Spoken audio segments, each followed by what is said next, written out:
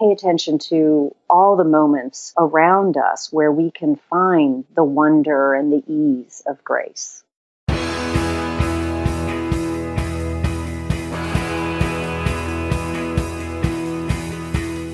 Welcome to The One You Feed. Throughout time, great thinkers have recognized the importance of the thoughts we have.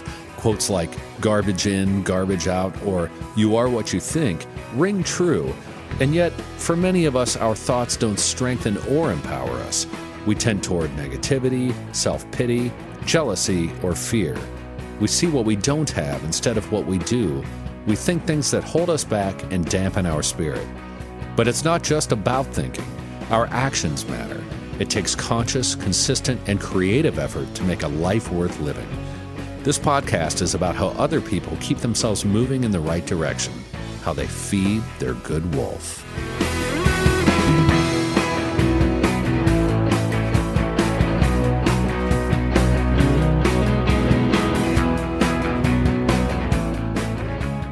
Whether it's her first Mother's Day or her 40th, she deserves more. Shop tons of stunning on-trend jewelry for every budget at Diamonds Direct. Diamond fashion jewelry, beautiful birthstones, everyday pearls starting at just $200. Commemorate the real loves of her life with a gorgeous pendant featuring the birthstone of the one who made her mom. This Mother's Day, Diamonds Direct has everything you need to say thank you. Diamonds Direct. Your love, our passion. Online at diamondsdirect.com. Thanks for joining us. Our guest on this episode is Sarah Kaufman, a Pulitzer Prize-winning critic, author, journalist, and educator. As the dance critic and senior arts writer of The Washington Post, she has written about the performing arts, pop culture, sports, and personal expression since 1993. Her first book, The Art of Grace, was a Washington Post Notable Book of 2015 and a Barnes & Noble Discover Great New Writers Award winner. If you value the content we put out each week, then we need your help. As the show has grown, so have our expenses and time commitment. Go to oneyoufeed.net/support and make a monthly donation. Our goal is to get to 5% of our listeners supporting the show. Please be part of the 5% that make a contribution and allow us to keep putting out these interviews and ideas. We really need your help to make the show sustainable and long-lasting. Again, that's oneyoufeed.net/support. Thank you in advance for your help. And here's the interview with Sarah Kaufman. Hi, Sarah. Welcome to the show. Hi, Eric. I'm so glad to be with you. Your book is called The Art of Grace, on moving well through life, and I'm excited to talk about what grace is and all the various ways that it can show up in our lives and how we can get more of it in our lives. But before we do that, let's start like we always do with the parable. There's a grandfather who's talking with his grandson. He says, in life, there are two wolves that are always inside of us. One is a good wolf, which represents things like kindness and bravery and love. And the other's a bad wolf, which represents things like greed and hatred and fear. And the grandson stops, and he thinks about it for a second, and he looks up at his grandfather, and he says, well, grandfather, which one wins? And the grandfather says, the one you feed. So I'd like to start off by asking you what that parable means to you in your life and in the work that you do. Well, I love that the parable draws on the natural world foremost, and it has such powerful images with the two wolves. And so that's a great way to get around the thinking process and just really feel the points that it's making. But here's my take on it. How about trying to live with both wolves and accepting that we all have these tendencies and emotions, which can give us important information about how we're relating to the world. For example, fear can be useful. It can let us know we're in a dangerous situation that we need to get out of. And then coming from the arts world, since I cover the arts, a lot of art can arouse anger or anxiety, strong emotions, and that can lead to self-reflection and even understanding. So I think what really matters, as you point out in your introduction, is how we act on these strong feelings. It's our intentions and our actions that matter the most. Excellent. I totally agree. I think that obviously the idea of getting rid of all a negative emotion is not something that we can do, nor should we be trying to. In all these emotions exist for a reason. As one of the neuroscientists I spoke to in the research for my book said, our emotions exist to teach us something about the world, to give us useful information, whether we like something and so we want to experience more of it because it's good for us, or whether we dislike something and so we should move away from it and learn from that experience so that we can go on and survive and be successful. Yep, exactly. So let's now talk about your book. So the book, as I mentioned earlier, is called The Art of Grace on Moving Well Through Life. Let's start off with the very basics. So what is grace? Yeah, that's a great question. And that's what I spent a lot of time thinking about in researching and preparing to write the book. And what it comes down to, for me, in my opinion, is the idea of ease.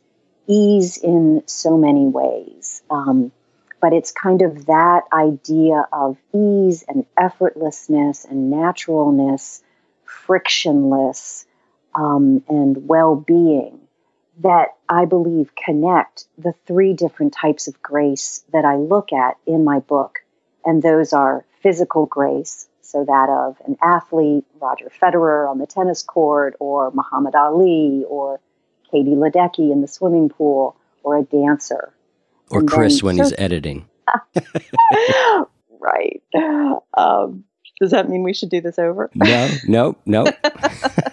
Just he's very graceful. I just want him to know I'm thinking of him. And, I love that you noticed that. That's so perfect.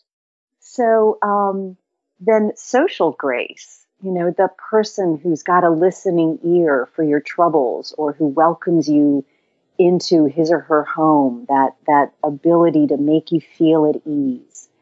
Or spiritual grace, the sense of divine love or a benevolent universe, that sense of comfort and acceptance that can help us get through difficult times and bring about ease. And so in looking at these three different forms, that idea of just, relief, ease, appreciation, acceptance, those are the ideas that combine into the idea of grace. Yeah, obviously you spent a book describing it, so me expecting you to answer it in a sentence is challenging. There is one place where you say grace exists where we forget ourselves and aim instead to bring pleasure to others, and I really liked that. Of the many descriptions, that was one that really stuck with me. Great. Yeah. And that is the theme that came up in so many of my interviews with people knowledgeable about grace. And that's really my starting point, was I wanted to just know more about it. How could I have some of what they have, this beautiful quality.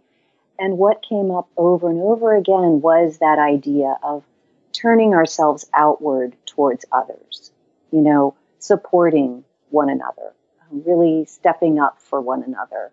And that is what you see in the people that you find graceful.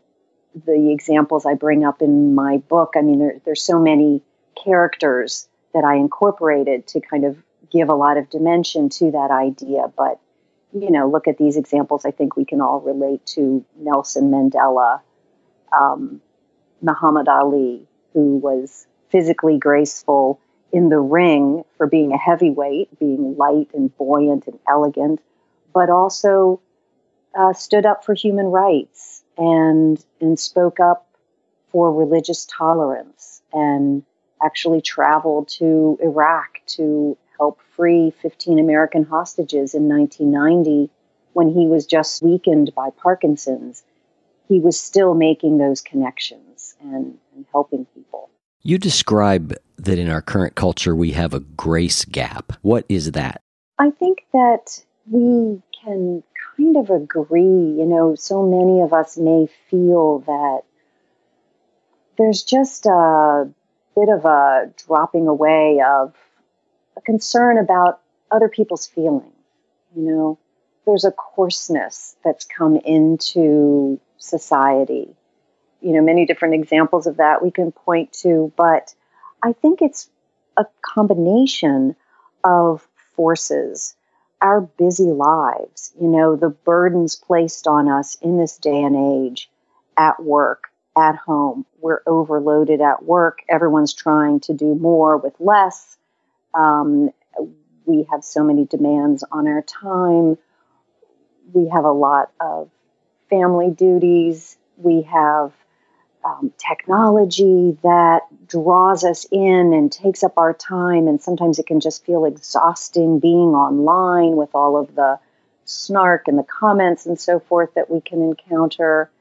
We're rushing around physically. We're in close confines with other people. And, there are just a lot of stresses that are accumulating day to day and that take us away from what's happening right now in this moment. Our thoughts are racing and we're very distracted. And being mindful of grace is really about paying attention. And that's one thing I have heard over and over again, and what I've incorporated into the book is trying to inspire people to pay attention to all the moments around us where we can find the wonder and the ease of grace. At one point in the book, you're exploring grace from sort of a religious angle, and you quote someone who says, "I think a saint is someone who sees every moment in life as grace-filled, every moment as an opportunity to encounter God." That's sort of to that paying attention that you're talking about. Exactly. It's a matter of perspective, really, right? We can look at things in so many different ways. And yet, if we slow down and we kind of take a moment to exercise what I call a flexible lens, to zoom in on the moment and then also take a step back and see what's really going on, what matters about it, what else can I discover that maybe I've overlooked. So many times in our life, so many hardships, so many irritations and frustrations can actually reveal something else. Maybe it's really not so bad. Maybe this led me to think about something I hadn't thought about before. Maybe it caused an encounter with a person that actually ended up being rewarding. Or maybe it's in the past and I don't need to think about it anymore and I can just keep going forward. Yeah, when you were describing, the things that are causing a grace gap, it brought to mind for me trying to get out of the house some mornings and how ungraceful it must be with like a backpack on one shoulder and then this bag of clothes on the other and then coffee in one hand and keys. And it just kind of made me laugh like, yep, I'm sure that's not a very graceful moment. And to your point, it's how much getting crammed into one day. Right. Getting crammed into one day and getting crammed onto our bodies. We are so overloaded with kind of having to carry our portable offices around with us, laptop, iPhones and notebooks and books and what have you. And the physical experience of all that is exhausting. And the physical is such a big part of this idea of grace and of how we inhabit our bodies. That's something to really pay attention to because, what I came away from after writing this book or after doing the research on the book is that grace is really a worldview. It's a philosophy, and it allows us to take care of ourselves as well as taking care of others. And the taking care of ourselves is a really big part of it. At the end of the book, you talk about some different tips for moving through the world with grace. And one of them was, lightening up your physical load. And my backpack is like, I have everything in the world in it. I travel so much that it's like, that's kind of my, like you said, portable office / life in there.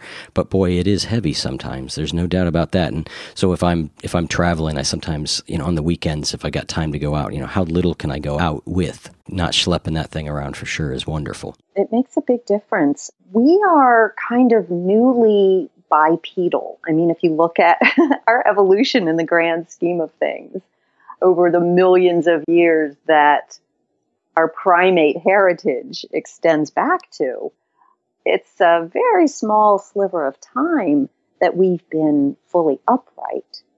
And we're still adapting to that, so our spine takes such a load. And, one image to think about as far as grace goes is defying gravity. You know, that sense of, to go back to Roger Federer or a ballet star like Mikhail Baryshnikov, who can just leap across the stage and take your heart with him, that lightness. We can all kind of try to breathe that in and stand upright and open our shoulders and draw in a big breath. And oh, that feels so good. And when we're loaded down with stuff on our shoulders, we are compromising that breathing and that defying gravity sense. You know, we're instead weighing ourselves down. So the more we can do to lighten up, to stand upright, to breathe, to kind of try to almost have your spine be floating upwards, the better we'll feel.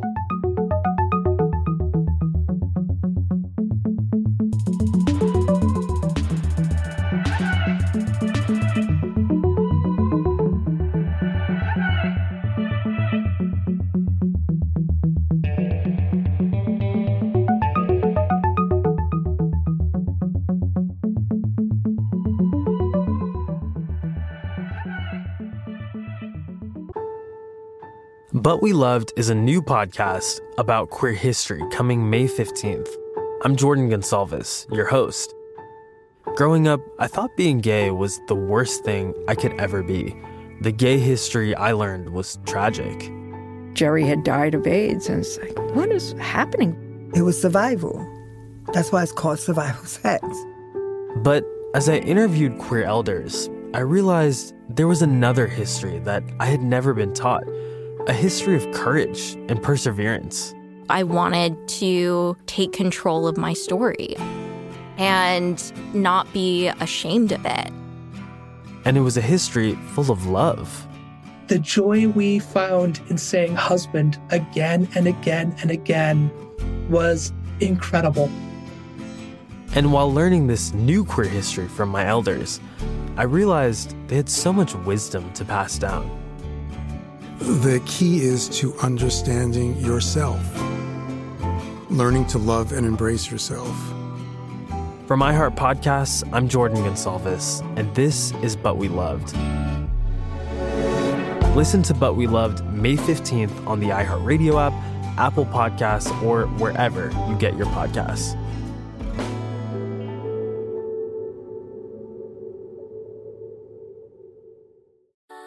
Something that makes me crazy is when people say, well, I had this career before, but it was a waste. And that's where the perspective shift comes, that it's not a waste, that everything you've done has built you to where you are now. This is She Pivots, the podcast where we explore the inspiring pivots women have made and dig deeper into the personal reasons behind them. Join me, Emily Tish Sussman, every Wednesday on She Pivots as I sit down with inspiring women like Misty Copeland, Brooke Shields, Vanessa Hudgens, and so many more. We dive into how these women made their pivot and their mindset shifts that happened as a result. It's a podcast about women, their stories, and how their pivot became their success. Listen to She Pivots on the iHeartRadio app, Apple Podcasts, or wherever you get your podcasts. One of the questions that I get asked most often is, what podcasts do you listen to? And so one of the podcasts that I listen to a lot, and it's a guest we had on the show, is The Art of Charm by Jordan Harbinger. I think they get as interesting to guests as we do, in my own opinion. And so I love checking out what they've got. And I've got Jordan here from The Art of Charm with me. Hi, Jordan. Hey, thanks for having me on. Yeah, I was particularly interested in the Scott Adams episode you had recently. You want to tell folks a little bit about that one? Yeah, Scott Adams was an interesting guy because he came in, and I don't do politics, right? It's not worth it. It's not a good look for the show. And man, I'll tell you, he came in with a thesis that Trump is a master persuader. And I wanted to dissect that a little bit. And he's a trained hypnotist, so we talked about hypnosis, persuasion, how hypnosis and persuasion are used by Trump. He gives concrete examples. So this was a little bit controversial, but whether you're pro-Trump or you're anti-Trump or you don't care and you're Trumped out, this was one of the most popular episodes we've done recently because Scott Adams is a creative guy. He created Dilbert, and here he is talking about persuasion and influence and how that's being used to shape the world by one of our current time's most iconic people, love him or hate him. So that was a really interesting show for us. Excellent. And tell people where they can find you if they want to listen. Sure. We're at theartofcharm.com/podcast, or just, you're listening to a podcast right now. You might as well search for the Art of Charm podcast in whatever podcast player you've got, Stitcher, Spotify, or iTunes. Excellent. Well, thanks for spending a minute with us, Jordan. Thank you. And here's the rest of the interview with Sarah Kaufman. You've listed a bunch of people, Muhammad Ali and Roger Federer and ballet dancers, these people who seem so graceful. It's almost as if it's without effort. And yet at the same time, there is a tremendous amount of effort behind that. I think you refer to that as the paradox of grace. Can you talk a little bit more about that? Yes, it's that practice makes graceful. So the graceful athlete balances skill and ease. So now it's mysterious, and it's a beautiful mystery, in my opinion, why Roger Federer is so much more graceful than many other tennis players, or why Sandy Koufax, the gorgeous pitcher, looked so delicious and delightful as he was pitching his fastballs, with devastating speed. More so than other pitchers that seem to achieve the same results, but just with so much more effort. So it's balancing the skill and the ease. And really, it's the practice that's put into it. The more that a person practices something, the more the neurons in the brain are wired together along those pathways.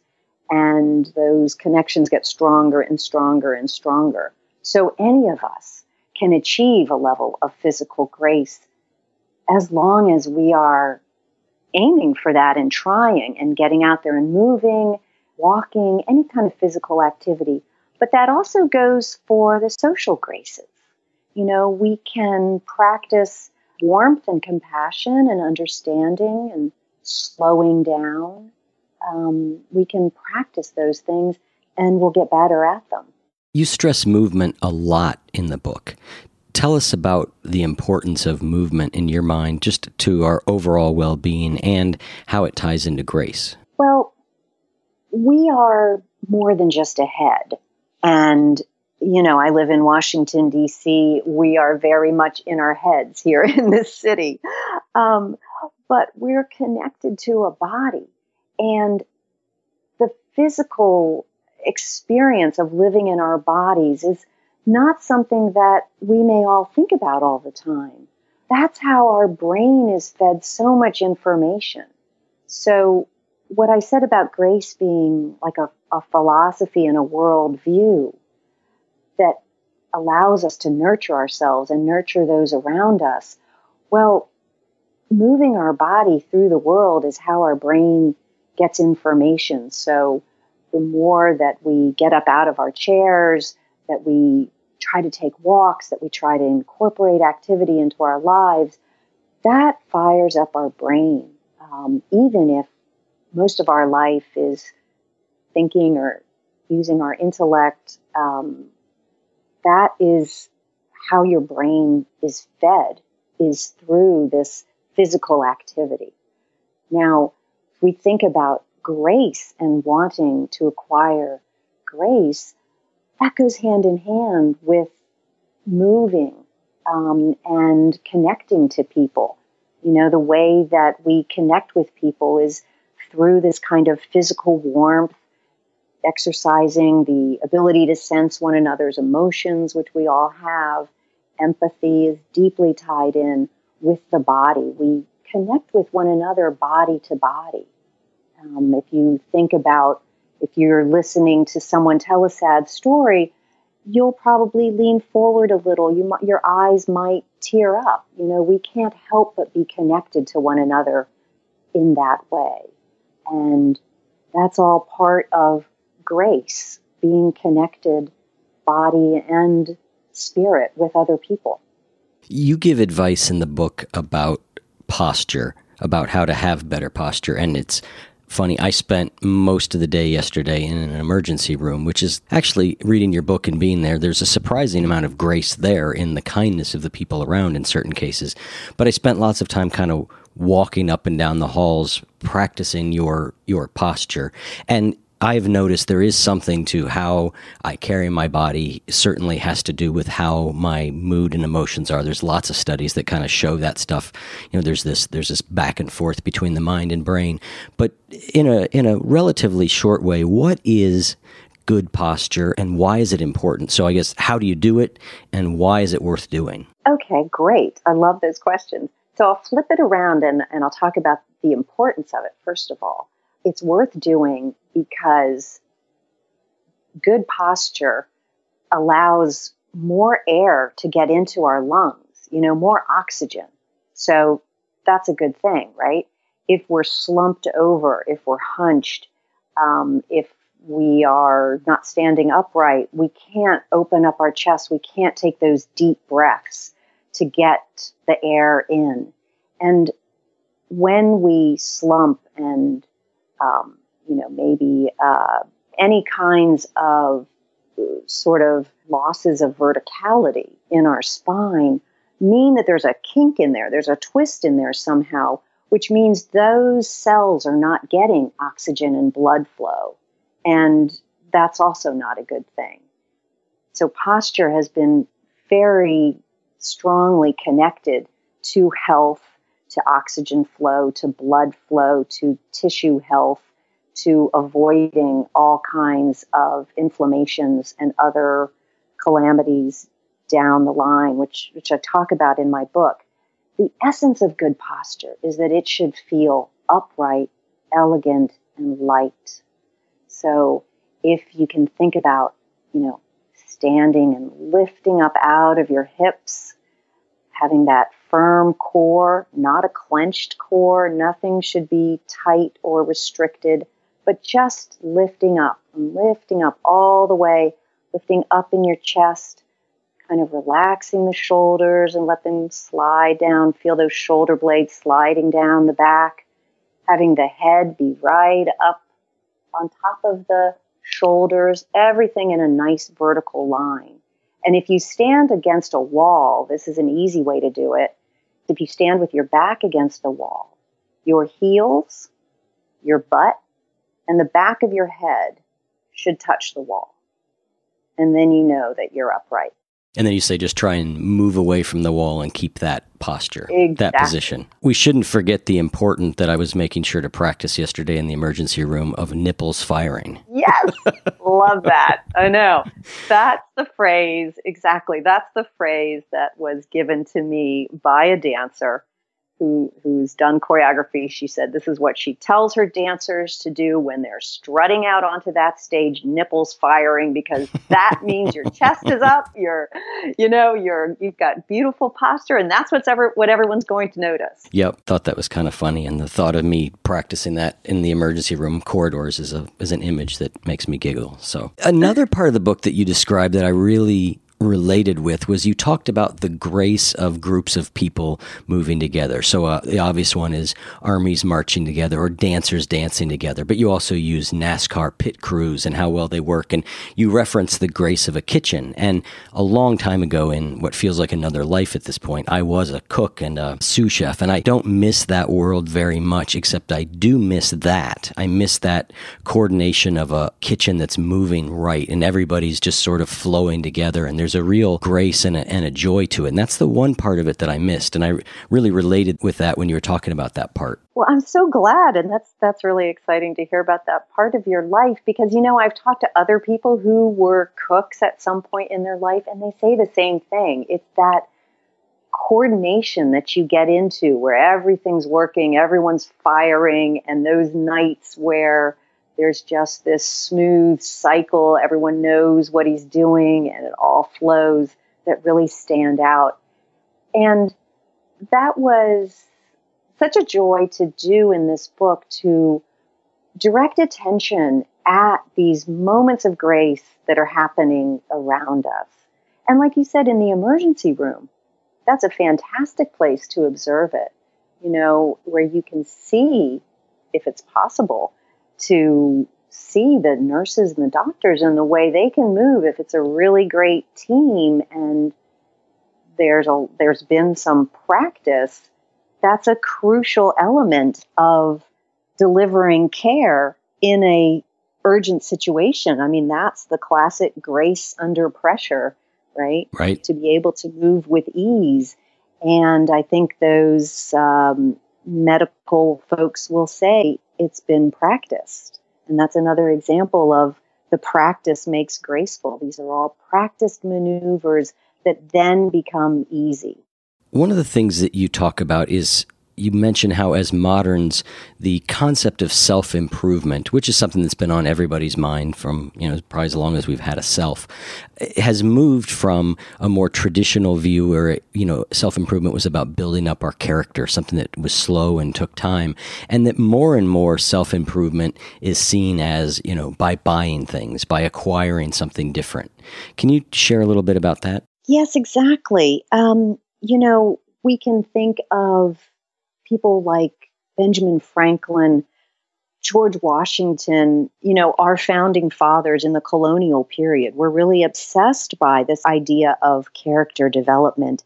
And it was inner qualities that were to be worked on, cultivating patience, generosity, gratitude, sympathy, understanding.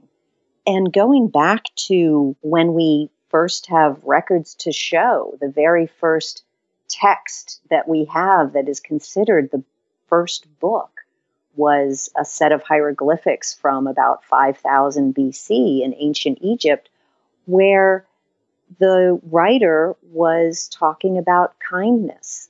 And at a time when the pyramids were being built, he was writing down maxims to his son, ideas to live by, and one of the most important ones that he wanted to pass on was kindness. Kindness is a man's memorial, he wrote. In the long view of time, the kind have a greater claim than the rude. So all through time, you can find echoes of that. And in the Renaissance era, books were being written about how to perfect human behavior, just in the way that Michelangelo and other painters were perfecting the human form. And then in the colonial era, George Washington, considered very graceful, not only for the way he moved and the fact that he was tall and elegant and an athlete, but also for his equanimity and his ability to listen, the fact that he would look people right in the eye and actually listen to what they were saying. And he had that kind of magical quality of connecting on a deep level. And gradually that slipped away. I think with the rise of commercialization, television, possibly, we are acquisitive people. This is kind of part of our nature to be looking at what everybody else is doing and being interested in what we all have and what other people have. And television, stores, advertising, the internet, all reward that behavior that, if only I could buy that, if only I can acquire that, if only I can get that thing, I'll be happy, I'll be good, I'll be using it to better my life, rather than that slower process of cultivating inner qualities. And we know that can be a slow process. Indeed. A lifelong practice.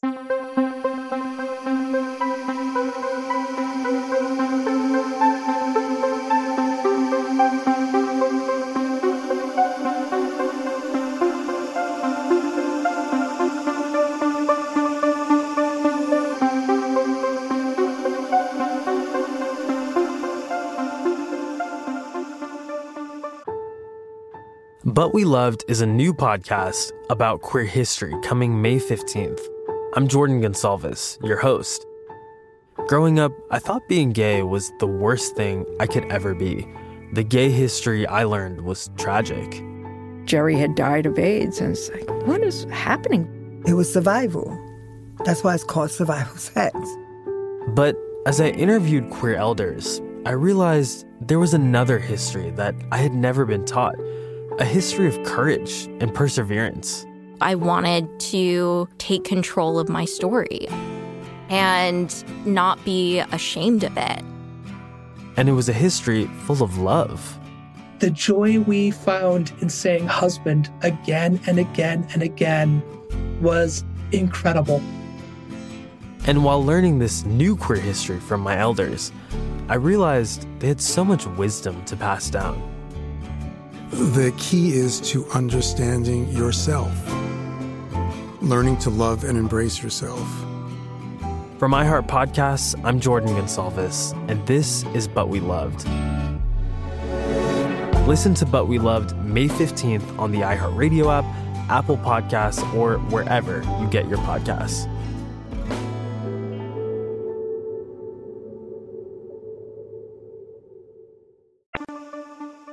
There's a lot of examples of grace in the book, and I love the stuff about Motown and how the Motown stars were really taught grace and polish and how to handle themselves. We're not going to go there, though. This is a little teaser for people for the book that is really a great story, and I found really interesting. The one I want to talk about, though, is the dance class for people with Parkinson's. I love that experience, and it's in a chapter on grace for those with physical difficulties.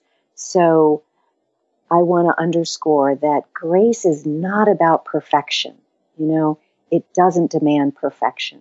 It only demands that we lean into our humanity and that we connect with one another through that humanity. And so this dance class arose to work with people who have Parkinson's, which is a neurological disorder that you could say kind of takes away physical grace. It makes balance and even walking and controlling movements, reaching for something, holding a cup without spilling the contents, makes those very difficult. This is a dance class that gets people together with Parkinson's and teaches movement together that everyone can do, whether the participants are sitting in a wheelchair, sitting in a chair, or able to stand, uses music from Broadway, from all kinds of popular songs that's very rhythmic, real momentum to pull people along. And these participants have so much fun, and it is such a pleasure to participate and to watch it, because it's not therapy. It's not, let's do this set of exercises and improve your balance. No, this is art. It's, let's experience this music. It's just about fun and making art and being together, being in a community. And the series of classes, Dance for PD, Dance for Parkinson's disease. You can find it online if you Google Dance for PD. It has spread into really a movement, and there are classes all around the country and, in fact, all around the world. The description of it was very touching, and I definitely want to check out. It sounds like there's a documentary made about it also. Yes, indeed. It's a wonderful endeavor that can be replicated in so many ways. Because if we have ailments, if we have limitations, we may not feel like getting out and being part of the community. There's so many ways when people with these kinds of difficulties can become isolated. And yet there's so many ways when people can be brought together with like interests just for the joy of it. And at whatever level, can be embraced and experience the community of people. That's the wonder and that's the grace of it. And it's fantastic to be a part of. I read a lot of things, and so every once in a while I just feel like every book I read brings up an idea, the same idea. And And your book did the same thing. And it was this idea that it wasn't very long ago, like a blink of an eye ago in human history, that all of us were singers and dancers, and we all did that stuff. It wasn't where we are now, where some of us are performers and some of us are people who watch. Everybody did these things very recently in human history. And I just think that I'm often struck by that switch and how fundamental that might be that we don't really even understand yet. Exactly. We can feel embarrassed, to get up and sing or to get up and dance, when really it's kind of like this is humanity's birthright. We all came along doing that. So that's why every culture everywhere in the world has some kind of dance tradition, has some kind of music tradition, has some kind of art making it. Scientists believe that creativity and making art may be absolutely fundamental to human existence, which is why so many scientists are starting to study that right now, and which I draw on some of the results of those studies, which are so fascinating. That's one way, to express the idea of the pleasure that we take in watching dance or listening to music, is that it's a way in for many of us to these powerful expressions that we may not otherwise have a way into nowadays. Yeah, I mean, I'm loosely considered a musician, right? And if it was a talent game, I never would have stuck with it, right? If that was the whole point of it. And I'm glad that I just kind of kept going. I've talked about this on the show before. Chris is so gifted as a musician that he's just remarkable. And I do not have that gift in any measure, but I still make music. And I make a lot of it, and it's just been by some of it is just some degree of stubbornness, but a lot of it was that I've spent a lot of the time focusing on the joy it gives me in making it, and less on how good it is. And I think we could all put more things into our lives if we approached them that way versus the I can only do it if I'm really good at it. Exactly. And we have this editor. Most of us have this self-editor up in our head, which is why I like to think about inhabiting the body more. The body will let us know that it's just fun. Yep. It's just fun to jam in your bedroom or to get together with your friends and just have a late night jam session without the mind overthinking it too much. Yep. And that really the grace is in the connection that we make, the connection with other people and the connection with our deepest selves, with this creativity that we are longing to be able to express. You end the book by talking about tips to move more gracefully through life. So why don't you leave us with a couple of those before we wrap up the show? Great. So the number one tip is slow down. That's difficult in this hurly-burly age that we're in, where, as we've discussed, lots of temptations to rush, lots of needs to rush often. But if we can find moments to slow down, that's when, first of all, we'll be able to pay closer attention to what's happening around us. We may find we don't trip over curbs or, I've certainly made quite a spectacle of myself falling upstairs. But, when we slow down, we've got more control over the situation and we can tune in more to the people around us, which leads to the second tip, which is to practice tolerance and compassion. And those qualities come first from slowing down and trying to understand where another person is coming from. I guess another one of my favorite tips, and the one I end the book with, is enjoy. Just enjoy. Celebrate this life. As you mentioned, one of the priests I spoke to for the book said that his idea of a saint was someone who recognized every moment in every day as grace-filled. There are those moments that we can look around and savor and really hold in our hearts and build on. And those are fleeting, but it's the time that we spend savoring them and paying attention to them, make them real. And that's kind of what matters in life, right? The connections that we make. And I feel that grace is really all about deepening connections with others. Well, I don't think there's any better way to end than what you just said there, which was beautiful. So, Sarah, thank you so much for coming on the show. We will have links in the show notes to your book as well as to your website and all the information about you. We'll have links to some of your stuff on the Washington Post also. So thanks so much for taking the time to come on today. Thank you so much, Eric. It was just a pleasure, and I really love the work you're doing. I've encountered so many interesting ideas and thinkers through your podcast, and you're just building a terrific body of knowledge. So thank you for that. Thank you. I appreciate that. Okay, take care. Take care. Bye-bye. Bye.